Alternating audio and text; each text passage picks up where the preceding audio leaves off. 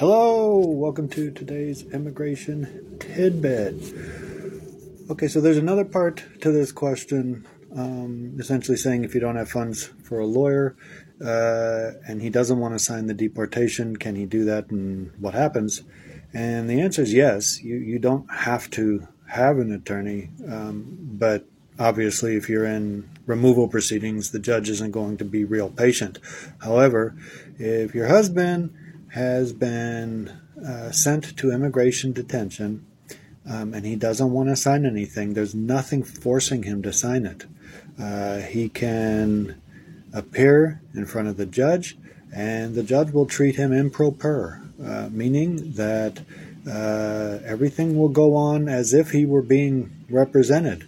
So he will have to plea to the allegations in the notice to appear.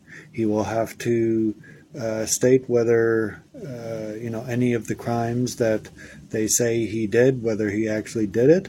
The judge will then find him removable or not. If the judge finds him removable, then he will be ordered to be removed unless he has some kind of relief that would be available. And that all depends on the kind of crime, whether he's an aggravated felon, whether he is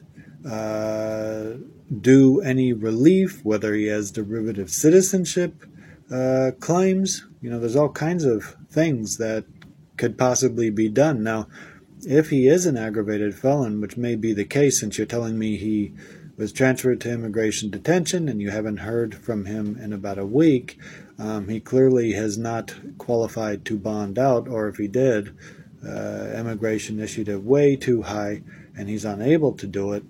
And so if he's an aggravated felon and if he is removed, he will be removed the rest of his life without any realistic chance of coming back. So if there was any time to try to get this taken care of in a proper manner, now would be the time, even if he has to fight it while being in detention, because generally aggravated felons are not entitled to detention or to bond. They're under mandatory detention. Okay. Short Cast Club